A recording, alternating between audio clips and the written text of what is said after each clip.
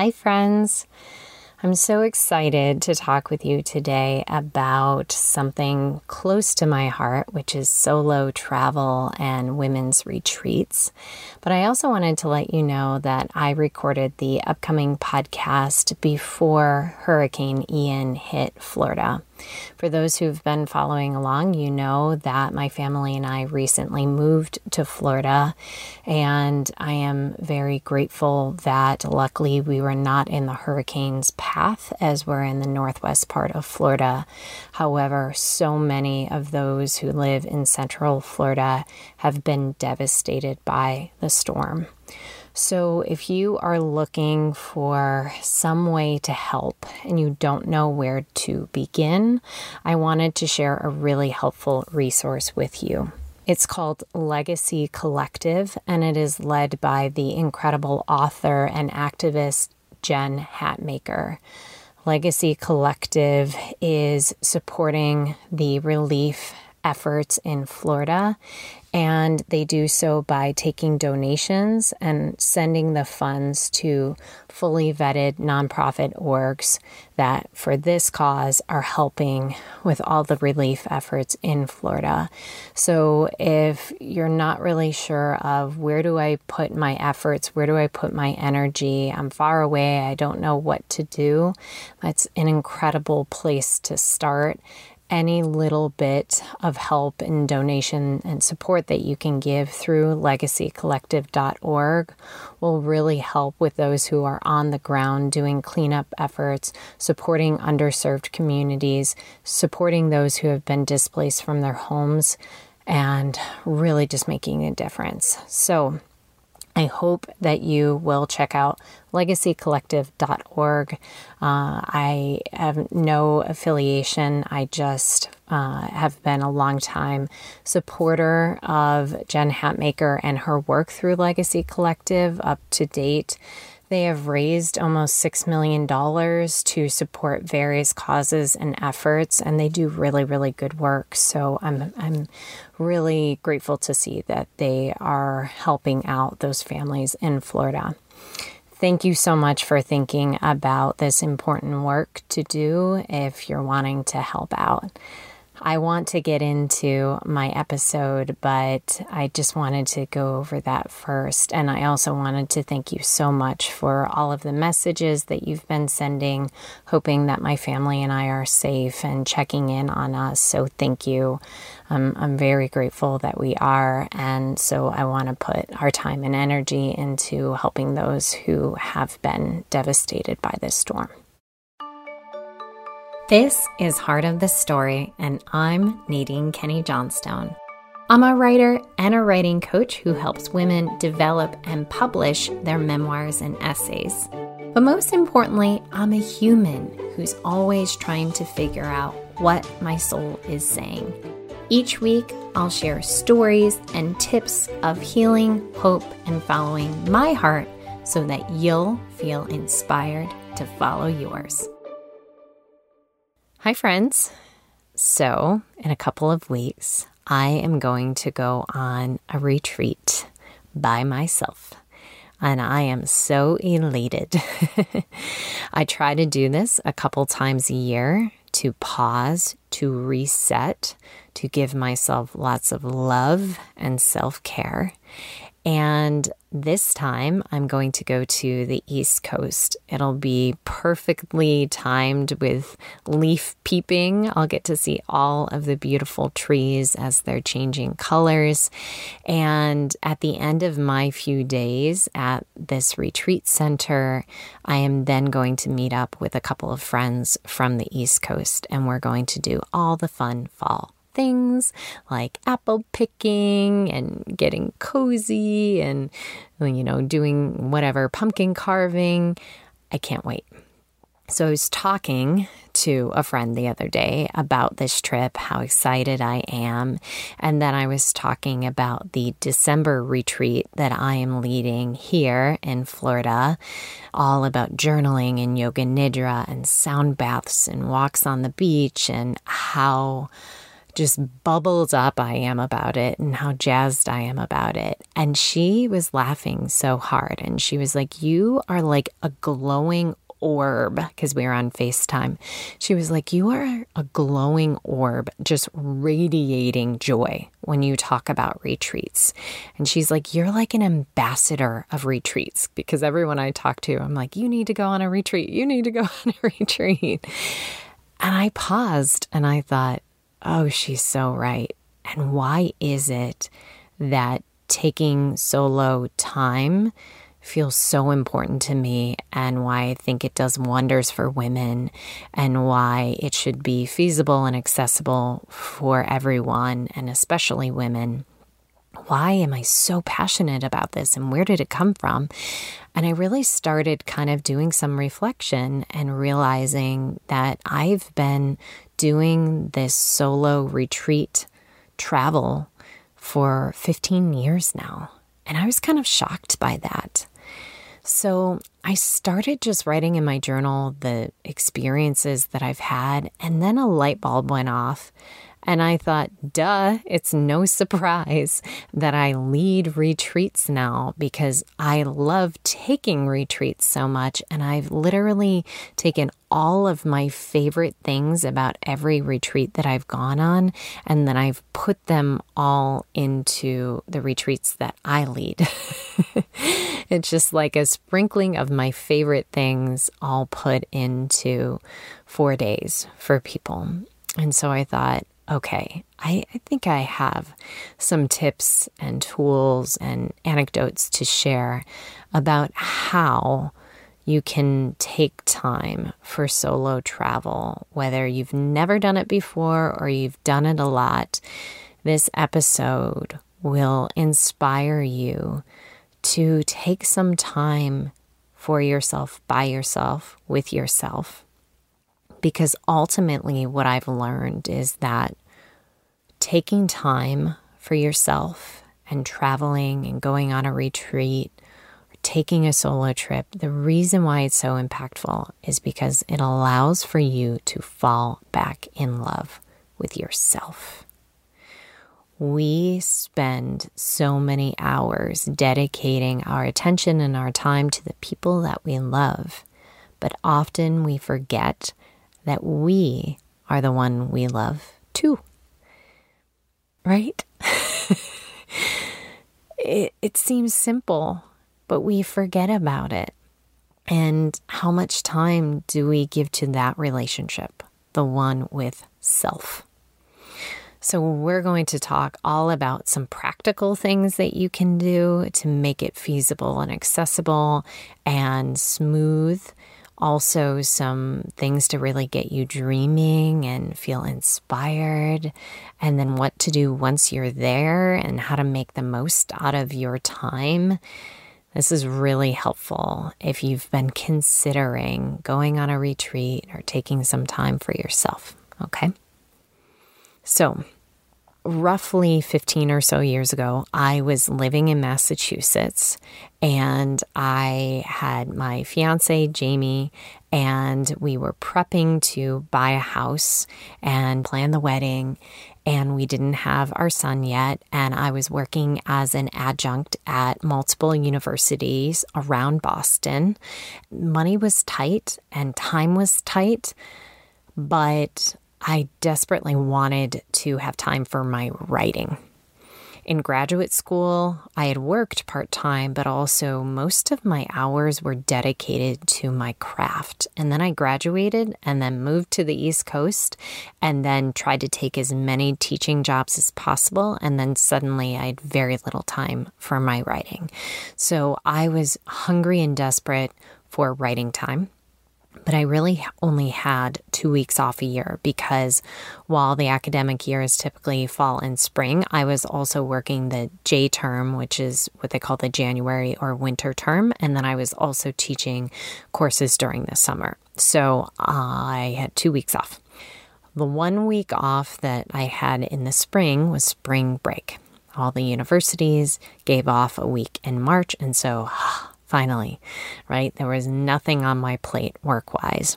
So I was talking with Jamie about this, and he reminded me that his parents had a timeshare on Cape Cod during the off-season. Between November and April, they got 1 week a year that they could take to go to the Cape. They weren't taking advantage of the week, and they had once offered, hey, if you want to use it, all you have to do is pay that annual maintenance fee, and the week is yours. And the maintenance fee was, I don't know, $85 a night to stay at this place for a week, even cheaper than a hotel. And it was a very generous offer. So we said, okay, well, it's March, and some people might consider it less desirable because you're still wearing your winter coat during March on the Cape, but still, it was a beachfront condo. And so I thought, oh, that'll be great for writing. So Jamie and I went down there, and he stayed for a couple days, and then he left. And then I took the rest of the week to myself to write. And it was glorious. I woke up super early because that's in my nature. I didn't have to worry about waking Jamie up with my loudness. I played all this music that I wanted to play whenever I wanted to play it without worrying about, like, I would have to worry about at the university. Do my students like this music or not? Do my office mates like this music or not? I wrote around the clock. I daydreamed. I took so many beach walks. I could walk all day and all night. I went to cute coffee shops. I just did me for 5 days. And I was so reminded of how much I loved my own company. I had lived by myself in graduate school, and I had forgotten that I really like me. I think me is cool in the nerdiest way possible. I love me. And I had kind of forgotten about that because I hadn't spent that much time with me as a friend, as a partner, so to speak. And that spurred a long line of going on retreats and finding a way, even when it felt like no way was possible, when time was tight, when money was tight. Later on, when we had our son, how could I even take time away? You know, it's like, how did I find a way to go on almost yearly retreats for the last 15 years? First, out of the story that I just told, can you attach your trip to anything else? Say you have to travel for work. Can you add on a couple more days? Say your family is going on a trip. Can you go early or leave later? Oh, okay, we're all going to Wisconsin that week in June. When we go, we're going to have our fun family time. We're going to take 2 cars, though. And then when you leave, I'm going to stay for 3 days, and then I'll meet you at home. That's what that looks like. Can this attach to anything else? I'll give you examples. I have taught at writing conferences. I've presented at writing conferences for years and years. Whenever they would talk about the hotel accommodations, I would always ask if I could tack on a day or two at either a discounted rate or, pay towards it, or even better if they would cover some of those days so that I could just have time to myself. Or like the Cape Cod example, it's like, oh, okay, we're going to spend some couple time. Now, what if I took some time to myself afterwards? Next, how can this be done in a feasible way? So nowadays, people love their points. They have credit cards that have reward systems on there. But there are a few other ways to think about it too. How can you use unused space? So I remembered that my in-laws had once mentioned that timeshare that they weren't using much anymore. You might know of a family member or friend who has a space, has a small cabin or a cottage or something that they have generously offered, and you've always said, no, no, no. Now's the time to receive that offer and to ask. And of course, to offer whatever you can as a thank you. offering to stock their fridge or clean up the place in return for their generosity. But why not take that offer and finally say, yes, thank you. Actually, I would love to do that. Also, we have to remember that so many places offer scholarships, even if they are not advertising it. Okay? So I have gone to California 3 separate times, and 2 of those times were on scholarship. I have gone to San Miguel on scholarship. And so what that looks like, for example, San Miguel Writers Conference, they have it in February every year. And when I heard about it first, it was too late to apply to be a presenter there because it was happening in like 2 months, but I still wanted to go. And so I didn't see a scholarship opportunity on their website. So I asked, and they said, you know what, we haven't really thought about it, but why don't you submit an essay and we'll see what we can do. They found hosts that were willing to put me up in their casita free of charge, and then they offered me a discounted tuition to attend the conference. And I thought, oh my goodness. And of course, I wrote the host thank you notes and left gifts there. But this is what happens when we ask. At 1440 Multiversity in California, I had attended a workshop there to see Elizabeth Gilbert and Cheryl Strayed, and then I just wanted to go the next time for a week by myself to work on me and my writing. And so I reached out and I asked if they provided scholarships.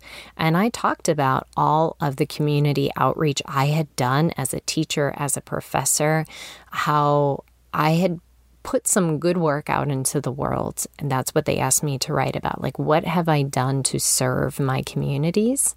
And they provided me a scholarship to stay for a few days at their campus because of that. And I thought, oh my goodness, what generosity. And now since then, 1440 has become like a leadership organization. So they don't do what they used to do. And I don't know, if individuals can go there anymore. But these are just examples of asking to see if scholarships are available. One other way to get around the financial hurdle is to offer to be a volunteer, a helper, or work study person. I wanted to go to Ragdale, which is an artist colony in Illinois in Lake Forest. It's beautiful. It's old. It's near this preserved forest, and it's just stunning with its deep history of all the artists who have written there and worked and studied there. And I contacted the organization that was leading a weekend-long retreat there, and I offered to be an assistant so that I could spend time there, but the tuition would be covered. And again, they said yes. Now, people may say no. I have also asked, and other organizations have said no, but oftentimes they surprise you and they say yes. So can you offer to volunteer, be a helper, a work study? Work study is typically you're offering to do some cleaning up or serving while you're there in exchange for your room and board. And oftentimes this happens at retreat centers or residency type situation. But when there's an organization or even a family or a couple or whomever who is running a place where people come to retreat, it's great to ask them if they have scholarship opportunities or work study opportunities or volunteer opportunities available. So the 2 we've talked about so far. Can you attach it to anything else? And can you find a way to make it financially feasible by asking for these different opportunities?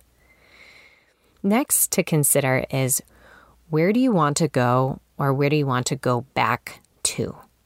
This is where you just think about places. What's the topography you want to be in? What's the climate, the weather you want to experience? Where are some beautiful places, state parks, organizations, retreat centers that you have been yearning to go to? First, write a list and tape it on your wall. When I was working at a university in Chicago, I had a bucket list for retreat centers that I had heard of that I wanted to go to. And I wrote all of these places on a long sticky note and put it on my office wall. And I would see that note every single day. And just seeing it put the bug in my head that, okay, I'm going to do this one day, someday. Don't know how, but I will.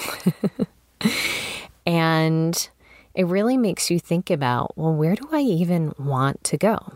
For example, I love Central America. And while I was teaching in Massachusetts, I had the opportunity to teach a 2-week intensive graduate school program in El Salvador. And I traveled there by myself and then met up with the teachers there. I was teaching them techniques for teaching English as a second language to their school population. And so I traveled there by myself through the university, so they paid for the trip.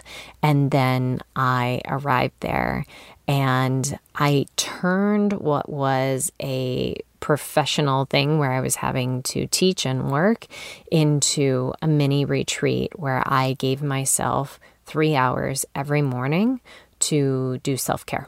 I would swim in the pool, I would write in my journal, and I would take care of me. And it's because for so long I had wanted to go to Central America, and it was kind of always in the back of my mind, which then spurred when I heard about a writing retreat that was going to be held in Guatemala. I knew that I definitely wanted to go. And so there are certain areas of our world that we are each drawn to. And for me, Central America was definitely top of my list of where I wanted to go and keep going back to. For you, you might have a fascination with another country, culture, a certain continent, who knows, but it's your exploration that you can do of where do I want to go? So for example, Jamie is fascinated with his Scottish heritage, and one day he wants to go to Scotland. So that's on his list.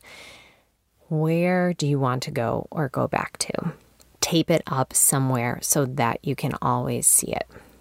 Then next, while we keep talking about solo travel, going somewhere by yourself doesn't mean you always have to be alone.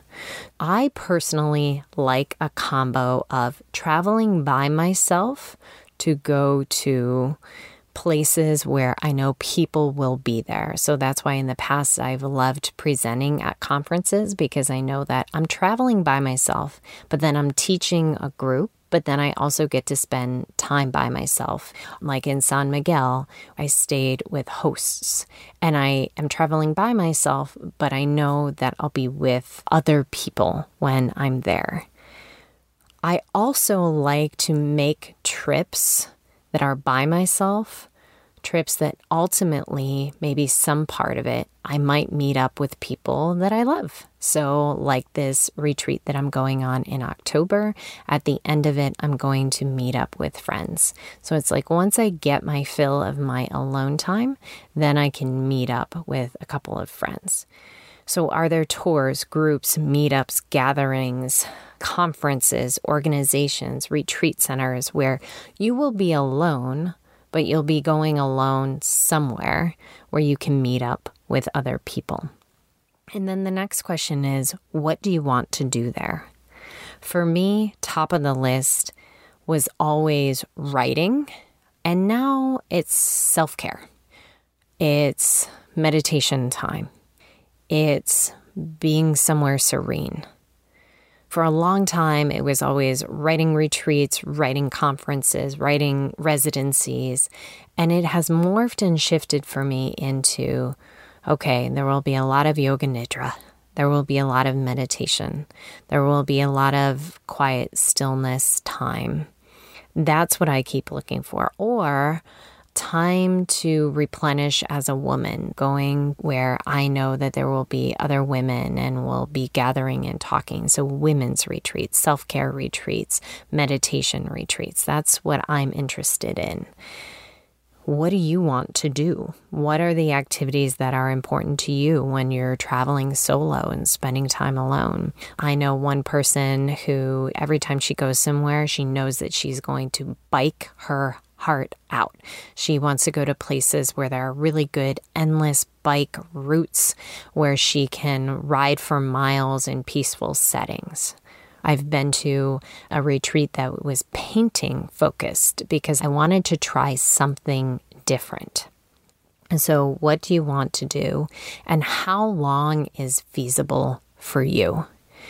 I always will chuckle. There are residencies out there that offer like anywhere from 3 weeks to 3 months for an artist to come and stay and work on their craft. And I think, oh my goodness, who are the people who take 3-month ones? I'm jealous of them. I don't think that's feasible for me right now, but maybe one day, right? So how long can you get away for that feels feasible? So right now for me, a week tops is probably the most without feeling like I have left my family in disarray. And maybe I could stretch that to 10 days, even 2 weeks.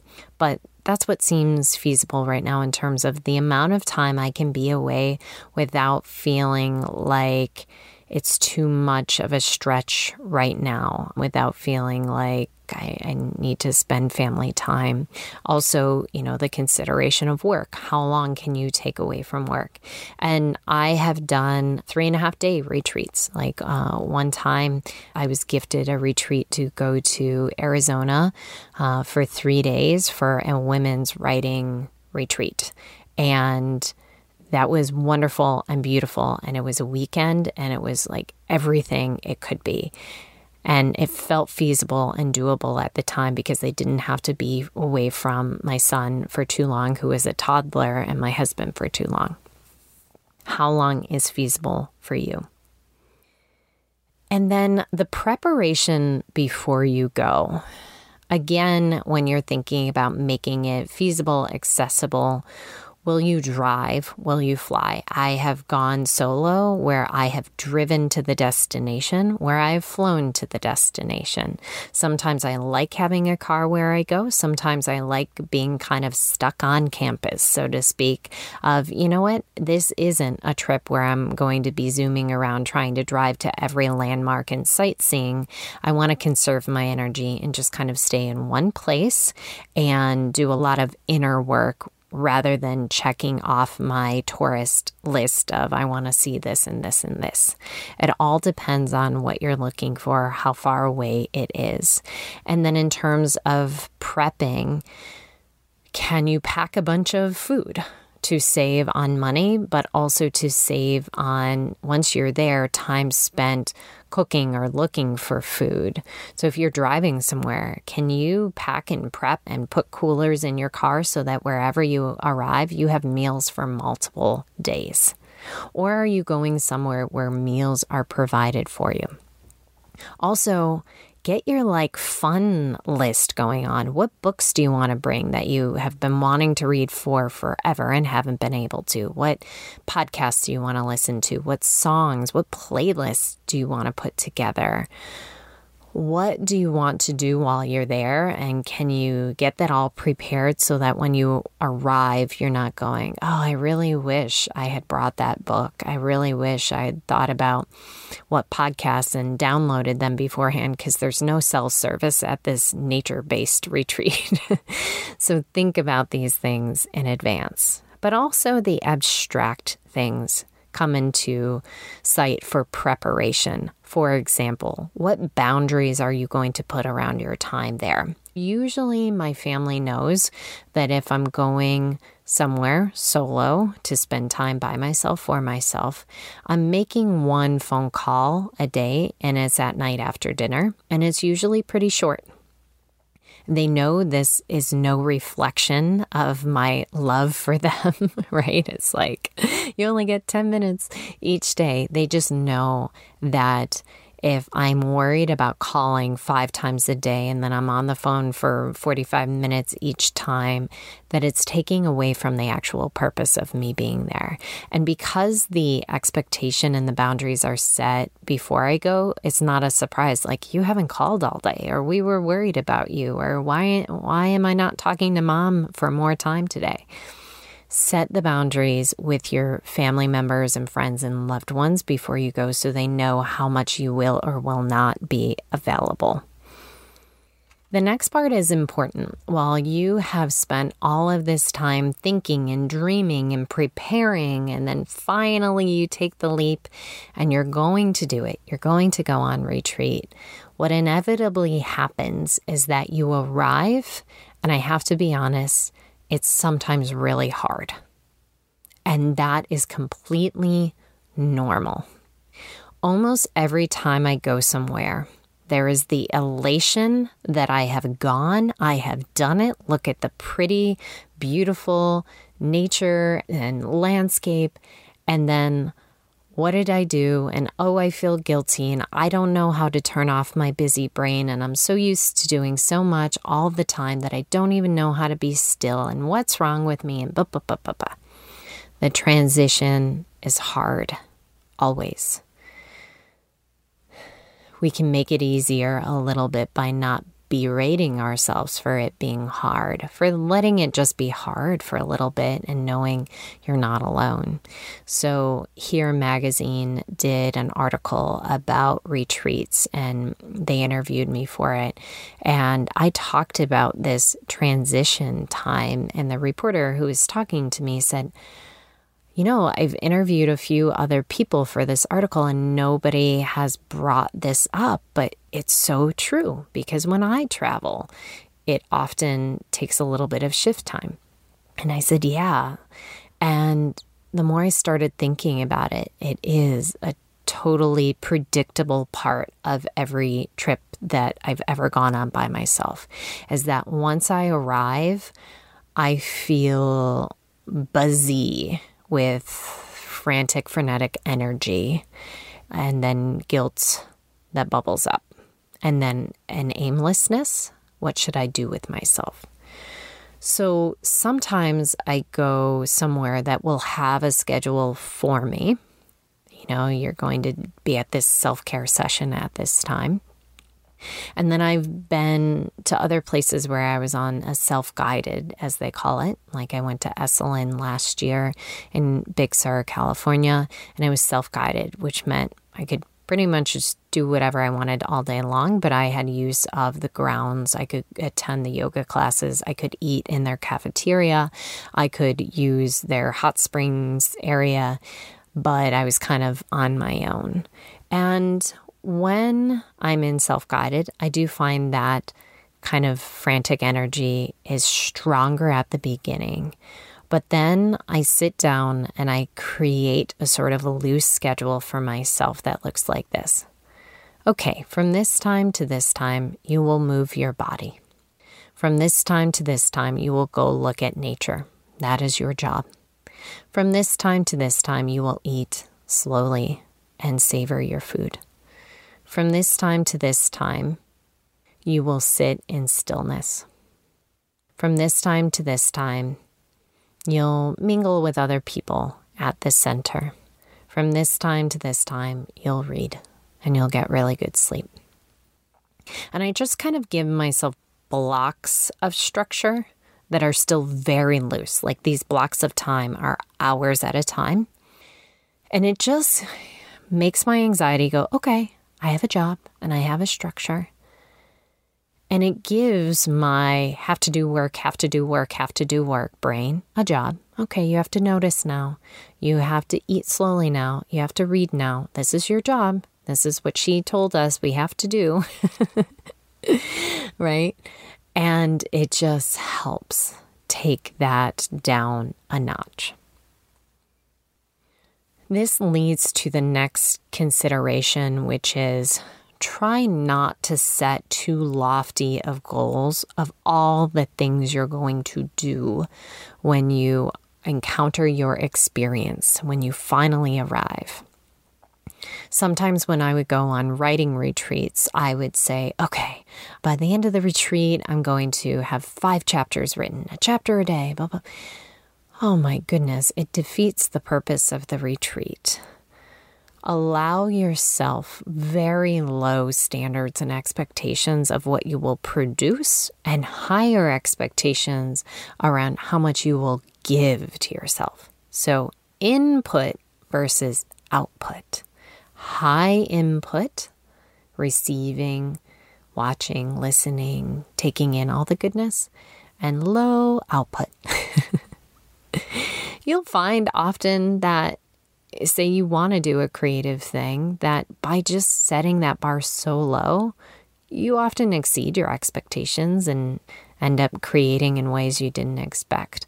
When we set it too high, then we never will meet the grandiose expectations that we have of our time there, and we will leave with scarcity mentality of not enough, didn't do enough, didn't create enough, didn't write enough. Then you have the added pressure of, oh, I only get to take these 3 days to myself once a year or once every 5 years. I have to make the absolute most of it. You know how you can make the most of it? By doing as little as possible. By feeding your soul.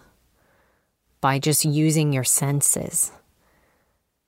Most of my time in Esalen last January was watching hummingbirds, listening to the seals barking in the ocean, watching the waves, lying on my belly in the warm grass, and then feeling the sun hitting the undersides of my feet, the bottoms of my feet.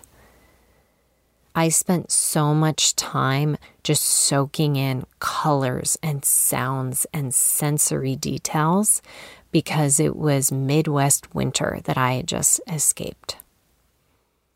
And while one part of my brain said, you know, you could really use this time to write a book proposal and blah, blah, blah, blah, blah, I thought, you know what, though? That proposal can be written back home in Illinois. But right now in January in Illinois, that couldn't happen.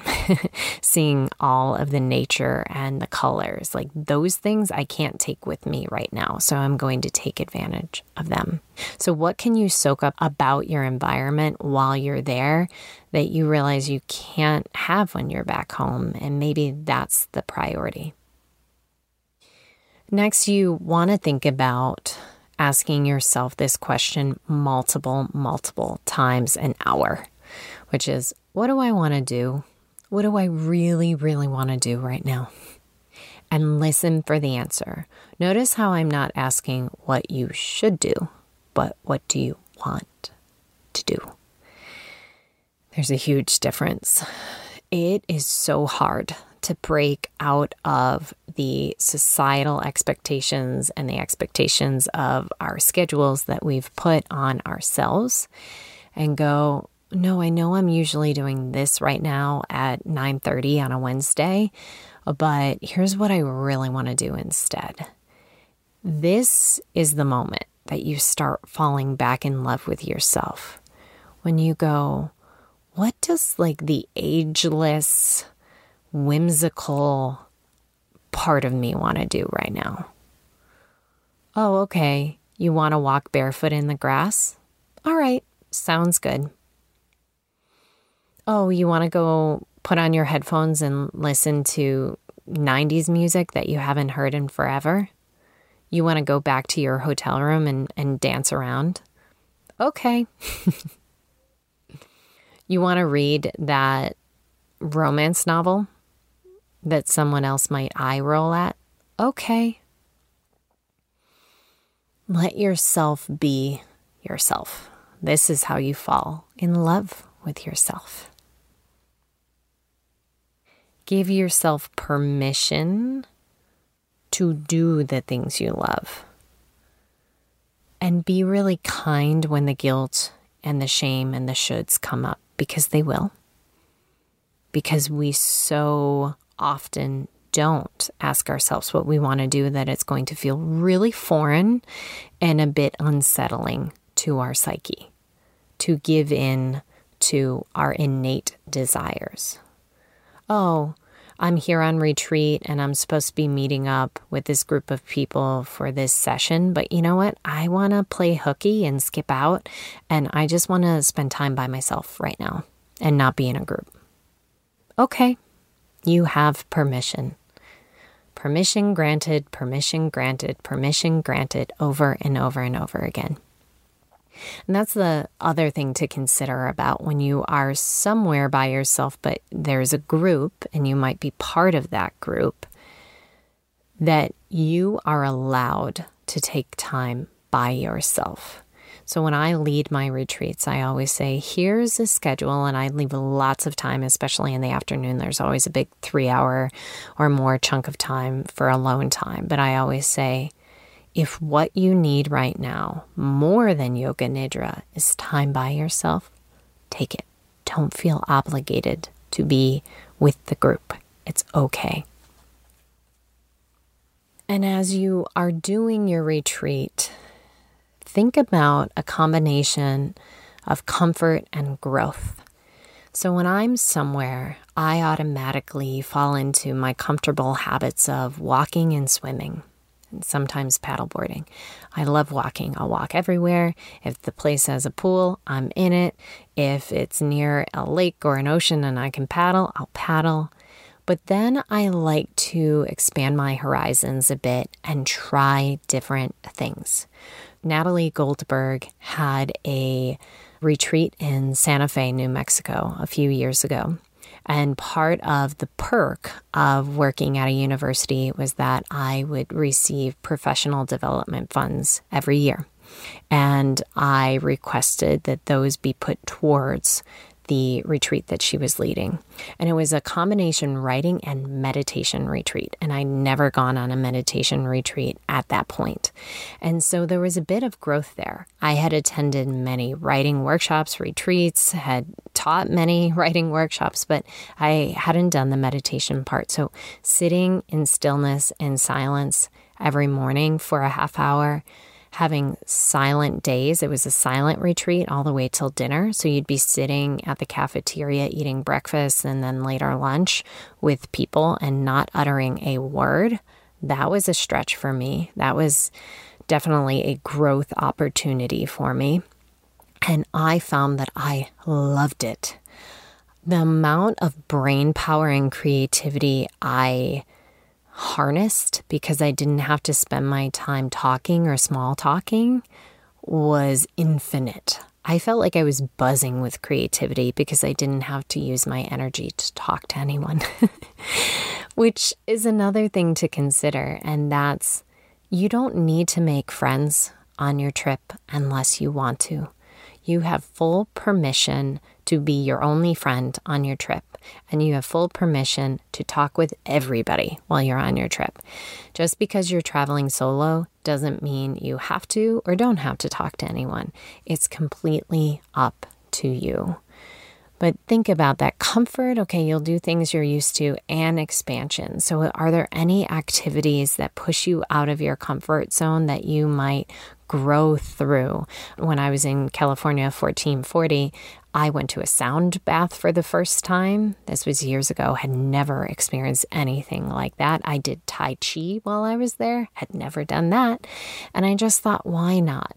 I'm here to love myself, and I'm also here to grow and try and be silly.